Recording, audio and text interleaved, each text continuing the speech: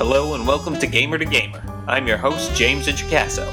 This is a podcast where I interview pros in the gaming industry about their careers and the games they love to play. Today's guest is Stephen Helt. Stephen has been crowned Iron GM twice. He is an RPG superstar and a game designer with many credits for the Pathfinder RPG. His company, The Four Horsemen, is also out there producing a bunch of content right now. Please use the affiliate links on thetomeshow.com whenever you shop on Amazon or D&D Classics to help support the show. Just go to thetomeshow.com, click on the links in the show notes for this episode or any other, and then shop as you normally would. All right, here's the interview with Stephen. Okay, everybody, I am here with Steve Helt. He is a game designer and an awesome dude. You always want him around at your game table. We met just about a week ago when in a podcast with Wolfgang Bauer, but I'm very familiar with Steve's work before I ever actually met him. And we're going to get into that in a second. But Steve, thank you very much for being on Gamer to Gamer today. Oh, thank you, James. It's great to be here. So I wanted to start by asking you a little bit about your experience with tabletop gaming. How did you get started playing tabletop RPGs? What was the first thing you played? Where were you? Were you the DM? Were you a player? And if so, what character did you play? I was a player. I was invited by my best buddy in 5th grade to come over and spend the night at his house. His older brother was running a game with the game of Dungeons and Dragons. And we were actually running an old classic adventure called Queen of the Demon Web Pits. I'm sure lots of folks are familiar with that. Of course. Not the way to start your Dungeons & Dragons or fantasy roleplay career. I think I played a wizard, and I think I was massacred super, super early. But I was hooked. It was so much fun. I had never seen a game or a way you could spend your time where you could just use your imagination like that. It was great. So ever since then, off and on through the years, I've found some way to play D&D, or then I branched into other fantasy games like Earthdawn when it was popular. And I have just always... It's always been my most favorite hobby. I'm interested in a lot of things. I'm interested in sports, politics, talking about economics and current events. I'm active at my church. And nothing has stuck with me longer than being a role-playing gamer. I know it's not the most important thing in the world, but it is maybe, just one of the most fun.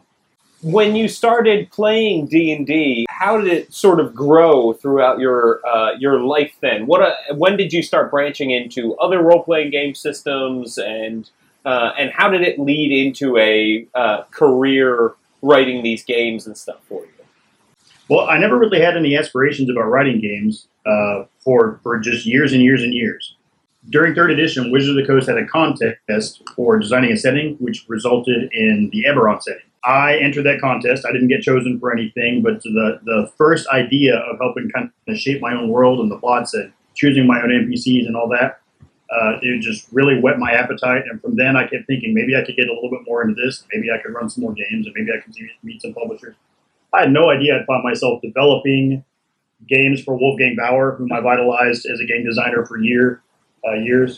So I just, I played, I had fun. I went to Terre Haute, Indiana, and lived there for about a dozen years. And there's just this great community of miniature gamers and card gamers, role-playing gamers. And I had never knew, the world just opened up for me. I didn't know that you could play things besides Dungeons and Dragons up until the point that I moved in. And there were so many people who were so good at so many games that really your standards change, and the way that you play, you learn from everybody you sit down with. And I was just even more hooked. So we played there. I ran a little local game store for a while. And I moved back here to Tulsa to marry my high school sweetheart. Like I said, role-playing is not the most important thing in the world. But I moved back here, and there's just a great community of gamers here in Tulsa, too. Some folks who are great in-character role players, which challenges me. I love to do that. I love to talk in voices, and I love to have really, really richly developed characters. I obsess over it a little bit, I guess. And so I've just had a ton of fun always playing this game. When I moved back here and married Tabby, she and I went to Gen Con the first couple of years we were married. We skipped the first year because of our honeymoon. But then we got into an event called Iron Dungeon Master. It was called Iron Dungeon Master at the time. It's become Iron GM since then. Mm-hmm. And Iron Dungeon Master, or Iron GM, is a pretty well-known tournament now. You've got regional qualifiers and all that, culminating in the championship at Gen Con every year.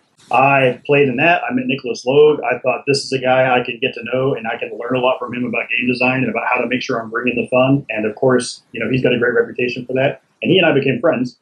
And after the first couple of years, ultimately, I won the Iron GM competition twice. And I've always kind of prided myself on being a pretty good storyteller and dungeon master. From there, I got to know a little bit more about designing big events for Gen Con. I got to know a little bit more about designing characters for those games. And ultimately, I started entering Paizo's RPG Superstar, which is just one of the greatest ideas, I think, in the history of gaming, and won that contest in 2013.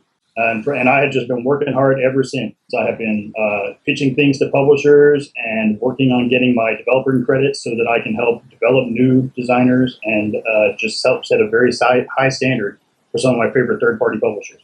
For people who aren't familiar, can you describe the Iron GM competition?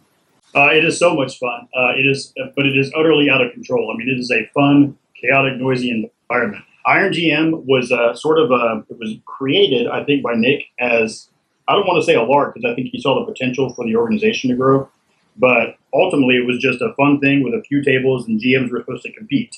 Originally, when I went there, I bought a ticket. I had no aspirations of running a table at this event. My wife and I went there. We were going to play at the same table and watch what we thought were going to be legendary GMs just get out there and compete for our attention and our approval. And not enough GMs bought tickets. So I thought, well, heck yeah, I can do this. And I didn't do that great because it was high pressure and I didn't have any sort of mental preparation or anything. And also, I had a lot to learn about running tables and spontaneous gaming. The GMs get a table of 5 or 6 players, generally 6, I guess, and the GMs have zero preparation. They're going to be given 3 elements that they have to craft their story around. So the first year I won, we had to do Rakshasa, Redemption, and River Rapids. You had to fit those into your adventure. And the cleverer you are with the way that you do those, the more it impresses the players, right? So you got no preparation, though. You get 1 hour to plan and run your adventure, but you don't know what the elements are before time. They announce them right there in front of everybody. Wow. And so I got those. I also did something else that was kind of fun for a while before it got to be too many. Every year that I was in Iron GM, I would also try to use all of the elements from all of the previous years.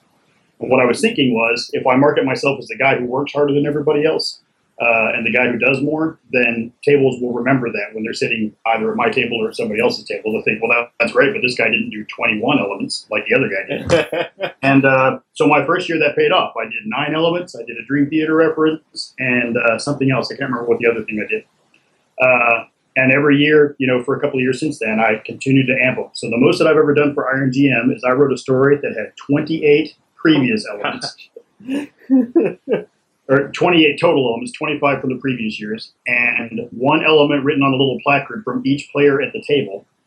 And I did all of that to craft my story. It was really hard. It was pretty amazing. Yeah. But it is so much fun. The players there they go there, they're paying $12 a ticket. They expect to see really, really good GMs get out there and compete for their attention. So I think we owe it to them to give them a good time. Wow. Yeah. I mean, certainly, but it is a hard task. So when you get something like those 3 elements, Rakshasa, Redemption, and River Rapids, what sort of story do you end up spinning? Like, what would you say is a good competitive Iron GM story with those elements? You have to. One of my strategies, in addition to using all the previous elements to make sure everybody knew I was working for them, was I try to use different takes on at least one of the elements on multiple occasions. So we did several redemptive stories. So what I did, and I think you have to take risks. There is incredible competition there. The number of named game designers and cartographers and people who are great at running games is fantastic there. And there's 20 or 25 tables every year. So there's nothing but high competition. That's not to say every GM there is great. Sometimes somebody they pay their money to go buy a ticket and they think they can hold their own with everyone and they come in kind of unprepared. So you have to, people who enter that contest should really understand the competition is incredible and the GMs are great. What I did is I always did something strange to take a risk too. So the first year that I won twice, but the first year that I won, I decided I was going to kill everybody at my table, take them directly to the 9 hells, and then they had to work and fight their way back to get a chance to go back in time, not die in the first place, and then complete the scene that they died in by the end of the adventure. And you only have about 3.5 hours to run the adventure. So what I did is I made a little placard, a little sheet of paper that I passed out as I killed each character. And they were each in a different scene on a different continent in a different place. And They didn't know each other at all, which is one of the requirements of the game. Then what I did is I killed each one in their scene. I gave them a reason that they were fighting it out. They were desperate to win whatever. They were fighting off an assassin, or there was a blue dragon was attacking the gates with a squadron of death giants. I mean, we made them really big dramatic scenes. And then I killed them, and I gave them a little sheet that says, "Death is not the end, only a beginning, but only a transition," which is a quote from one of my favorite Dream Theater songs. Mm. And I promised them a Dream Theater reference. So then they all died. They all got this thing that says, "You're not really dead." We'll talk about it in just a second. And then we came back, and they all had to get their souls back. To get their souls back, they had to work with this Rakshasa, who was working really hard to betray Asmodeus, the king of hell. Right. And so they had to uncover the conspiracy, and they had to kind of try to play both sides. They took an entire tour of all of the 9 levels of hell. I mean, I had to give them the whole tour of hell because I had to work in some 20 elements, of storytelling. Of course. So they had to go to Stygia to fight frost giants because the very first year I participated, there were frost giants. They had to have a funeral, so they were all at their own funeral. We had to have a wedding, so we broke up the renewing of the vows of there's a couple, I can't remember their names now, but there's a couple that are they are lords of one of the layers of hell, and they are, I don't want to go too into detail about their relationship. But anyway, they were renewing their vows in sort of a mockery of marriage. And so that I had to have all of those elements. We ran them through all of it. And I guess the number one piece of advice I'd have to say about spontaneous gaming is take some risks and make sure that you pay them off well. Wow. And I think that will resonate with players who I think will have a good time. You should publish that as a module. That sounds awesome. I would play that game. Absolutely. Maybe at some point, I think the guys at Iron GM who run it now, they might do some publishing for the adventures, but I couldn't speak for them. I know they've talked about it. But there are so many good people there that you could have the first, second, and third place every year publish adventures, and they can make decent money, and people would have a lot of fun just playing the adventures of these fantastic GMs. Well, talk to me a little bit. You obviously you're a decorated winner. Let's talk a little bit about RPG Superstar. Sure. Tell people out there who aren't familiar how that works, because I think that's another thing that people who are looking to get involved in the industry should definitely check out this contest, and enter.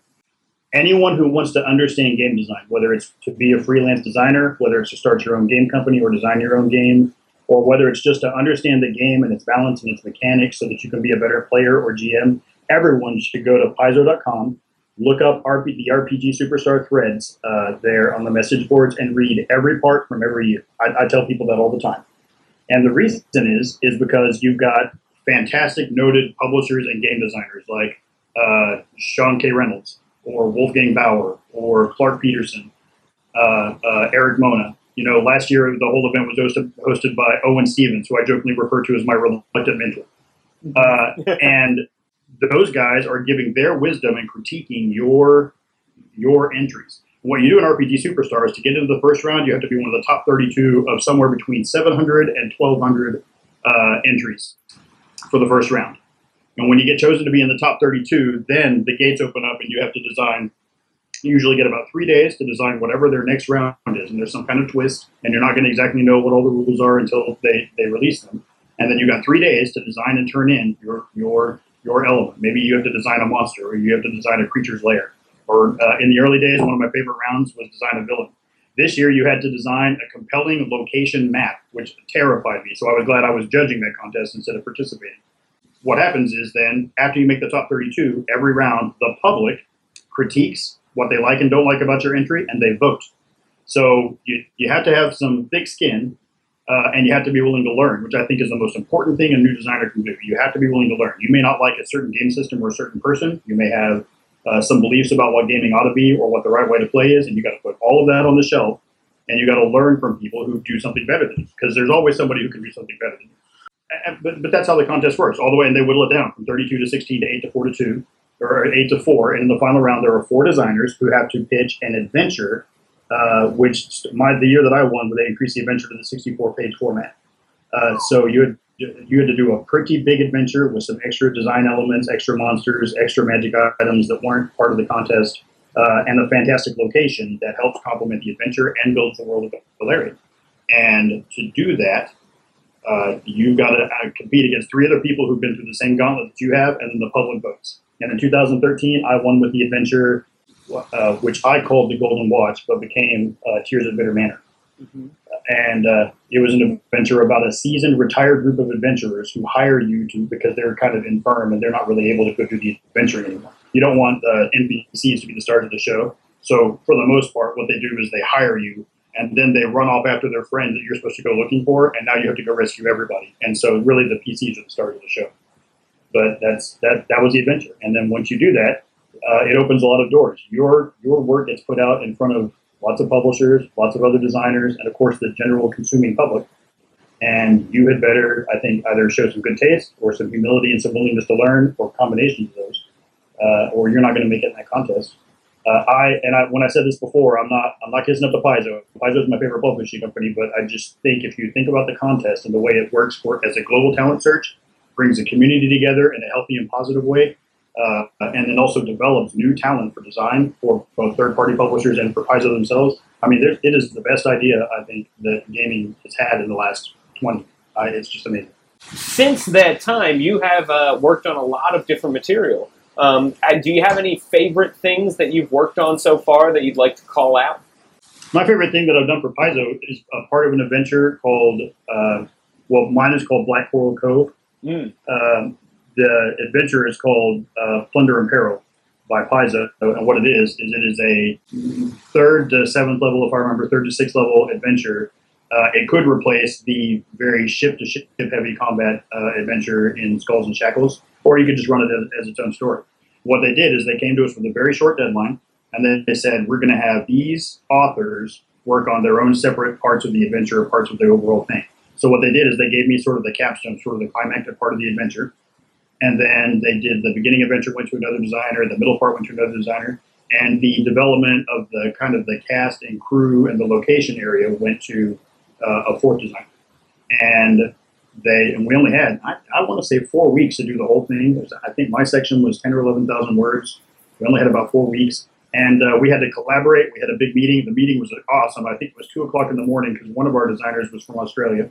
We had to hammer out the rest of the plot, all the things that would make a transition smooth from one adventure to the other. And I'm so proud of Black Coral Cove because they asked me to make it creepy, and I thought hopefully I delivered on that pretty well. It is a great, suddenly dark and spooky ending to what some people might think of as, oh, well, it's a pirate adventure. Well, it's a pirate adventure until you get about halfway through it and you realize that you're being set up more than the average pirates.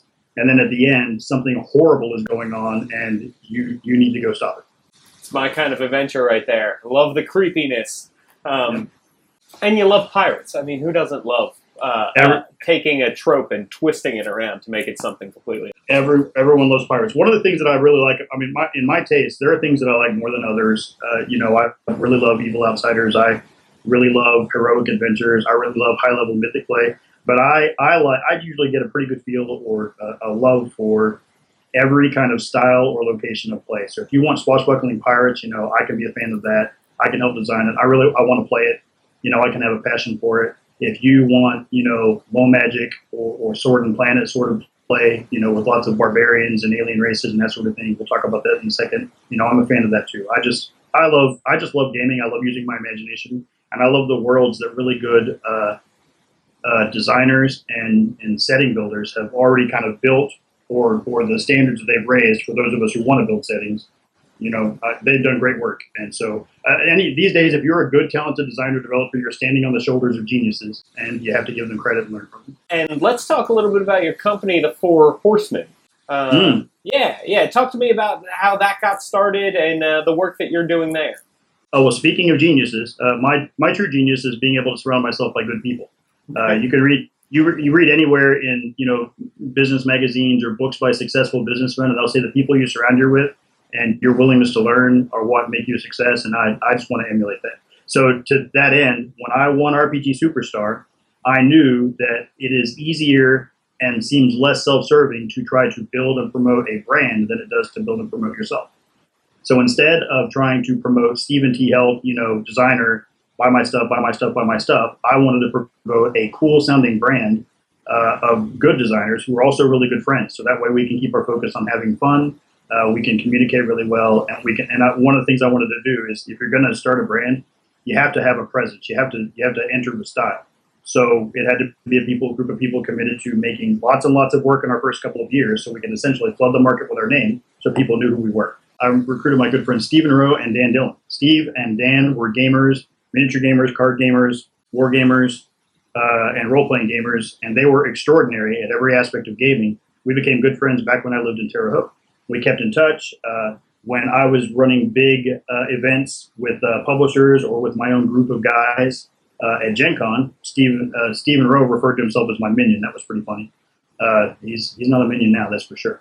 So those two guys are fantastic. I mean, Stephen Rowe has a tremendous work ethic. He's great at organizing. He's great at scheduling his time. He's a great time manager. He has a fantastic head for the math and design of game balance, which has come in very useful to us when we talk about the Talented Bestiary. And then he is also just a fantastic in-character role player with a great sense of humor and fantastic humility. I mean, he is.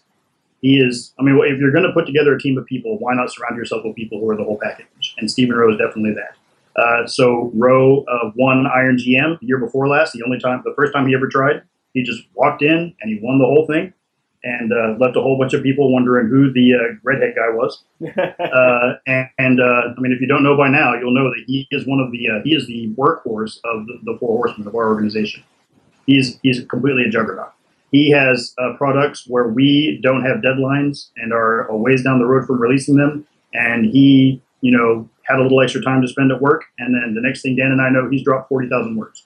That's just how he is. That's just how he does it. And he drops 40,000 quality words. He's a first time, right time kind of guy. Dan Dillon's the same thing. He is a fantastic campaign GM behind the screen. I don't know very many people that I think are better, who are more entertaining, who have a better idea about game balance. He has great taste and style. He's familiar with lots and lots of systems. I probably have the most old school cred when it comes to gaming since I played the first edition of the game, and I'm significantly older than the other two. But he has great kind of grognard style, and so he's amazing. Sorry, Stephen Rowe is Pestilence, and Dan is Death, and I'm Fan. Of course. He has great taste and style, and Dan has super high standards, and he holds us to those. So it doesn't go out, doesn't go to a publisher, unless it gets all three of our seals of approval, and Dan's an integral part of that. We do not have a fourth horseman at this time. We are looking for a fourth one. We definitely have enough work, but we're gonna be very, very deliberate and choosy about that process. We have so much talent on our group of three right now, mostly to the credit of the other two, that we're gonna have to have someone who brings something very special or different to the table for our fourth. But we're open to that, and like I said, we're working and building the brand, so I look forward to finding and meeting that person very quickly. We have our eyes on a couple of designers that have really made an impression on us. So.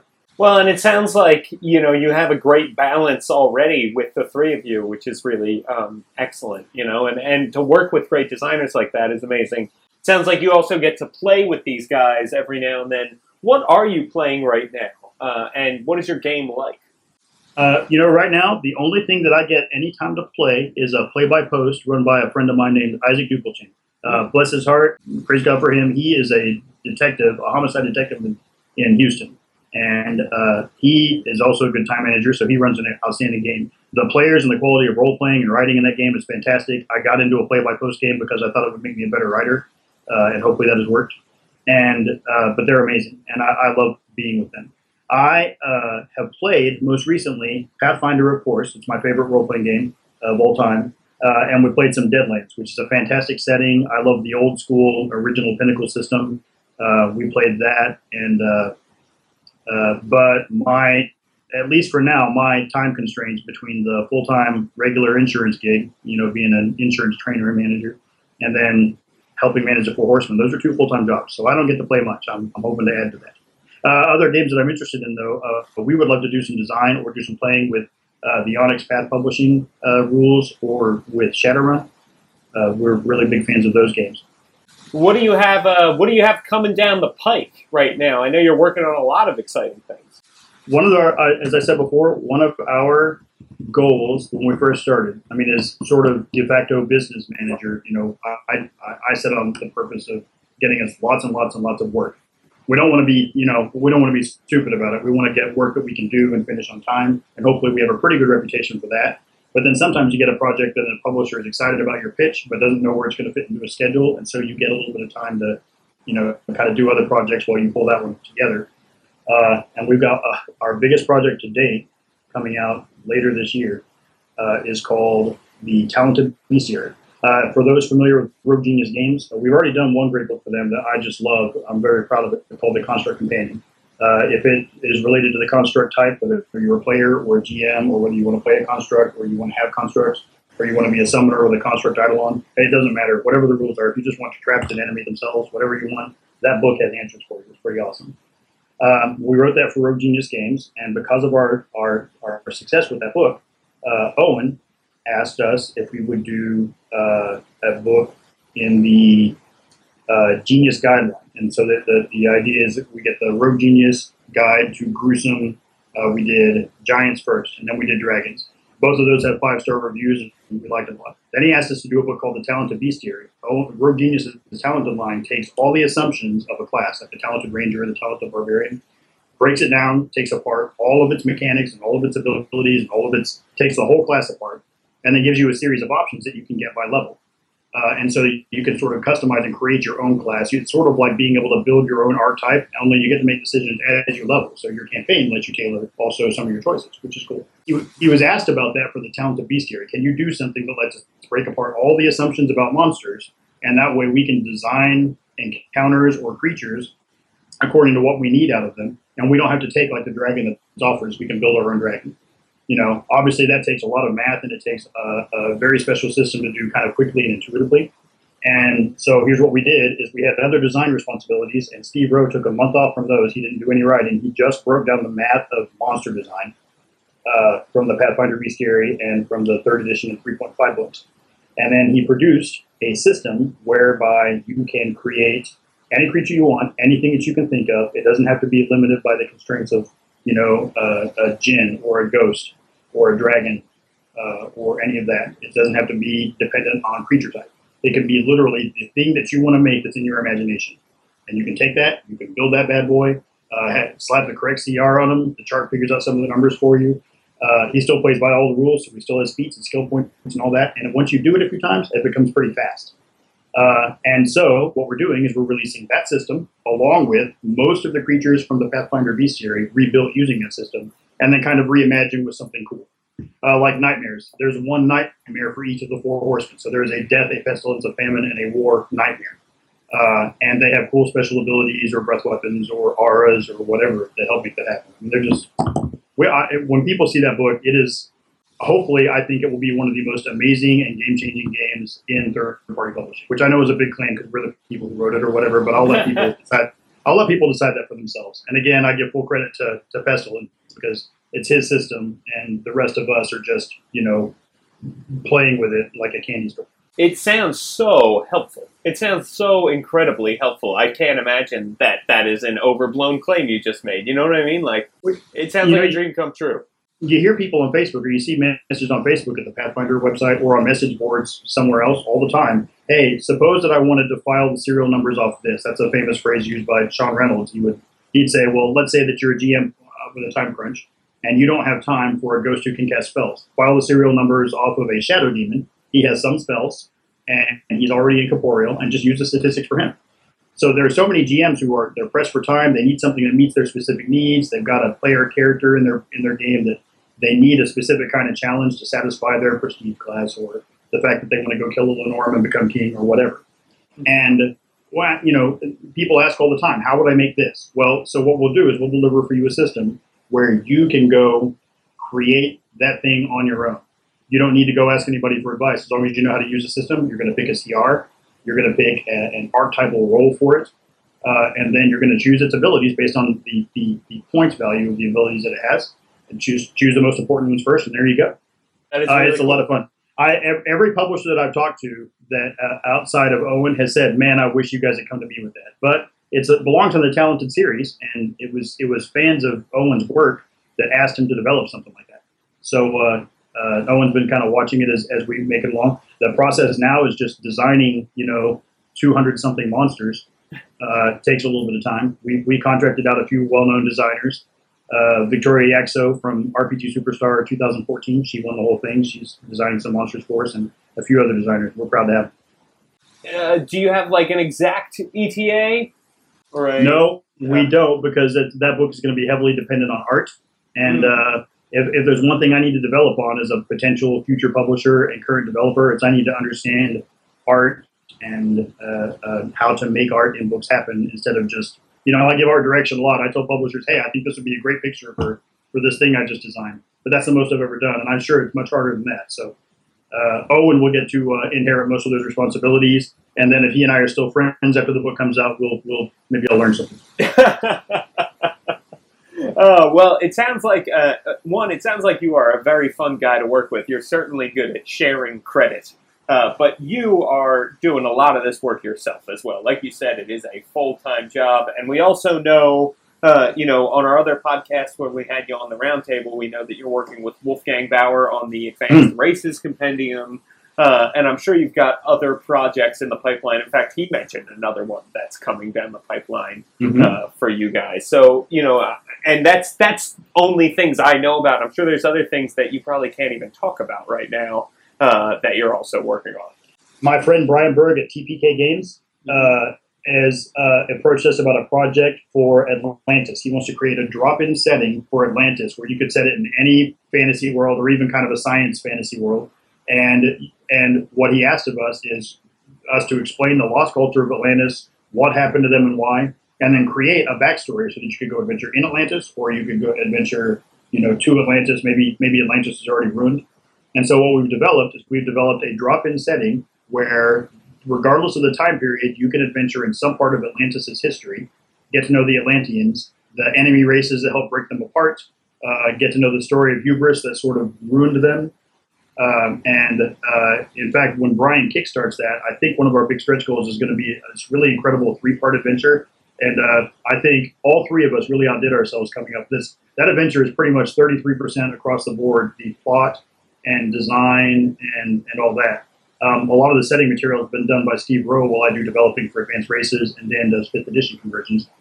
But that plot belongs to all of us, and I'm just so impressed with it. I think time travel is very hard to do. It's kind of one of the holy grails of a great campaign to make it believable and still make it kind of wondrous and not devolve into paradox where you're just sort of hand-waving changes because they're too difficult to explain. And I think we created a system that allows us to do that.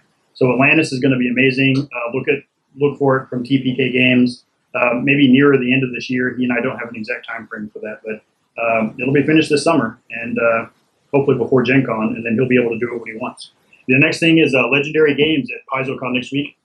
It's kicking off Legendary Planet, which is going to be, although they're starting it with a couple of big events at PaizoCon, but they're going to have a Kickstarter for a multi-planet game setting which is sort of Sword and Planet, so kind of low science fiction with fantasy. Fans of Spelljammer or Planescape are going to be super excited about it, I think, because it's going to call a lot of things that they loved about the settings to mind. But they're going to remove, one thing Neil told me is, look, there's no ship-to-ship combat or there's no traveling for months at a time from one planet to another because that's boring.